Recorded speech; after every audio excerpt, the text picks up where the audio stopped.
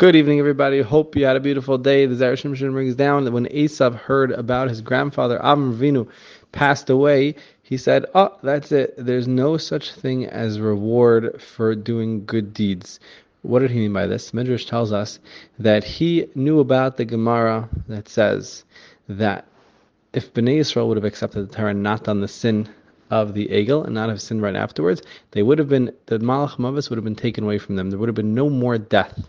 So Esav said like this: Avram Avinu accepted the Torah, or at least he had the status of someone who accepted the Torah, and he didn't do any averis, he didn't sin at all. So he should have had the Malach Mavis removed for him, but here he just died. So obviously there's no reward and punishment. Now there's a very simple answer for this. There's another opinion in the Gemara that says if we wouldn't have sinned, we wouldn't have the other nations of the world wouldn't have any power of us.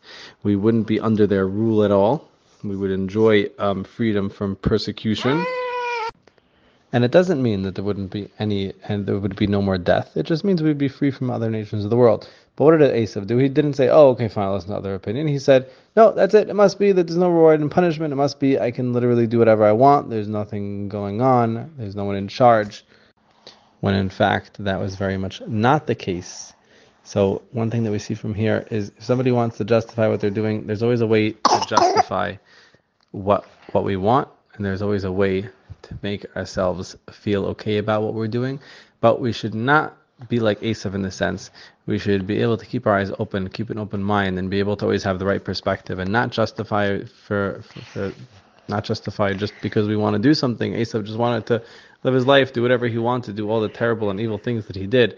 And yeah, there's no reason why, because it says over here, even though there was something very clearly stating the opposite, but he wanted to justify that.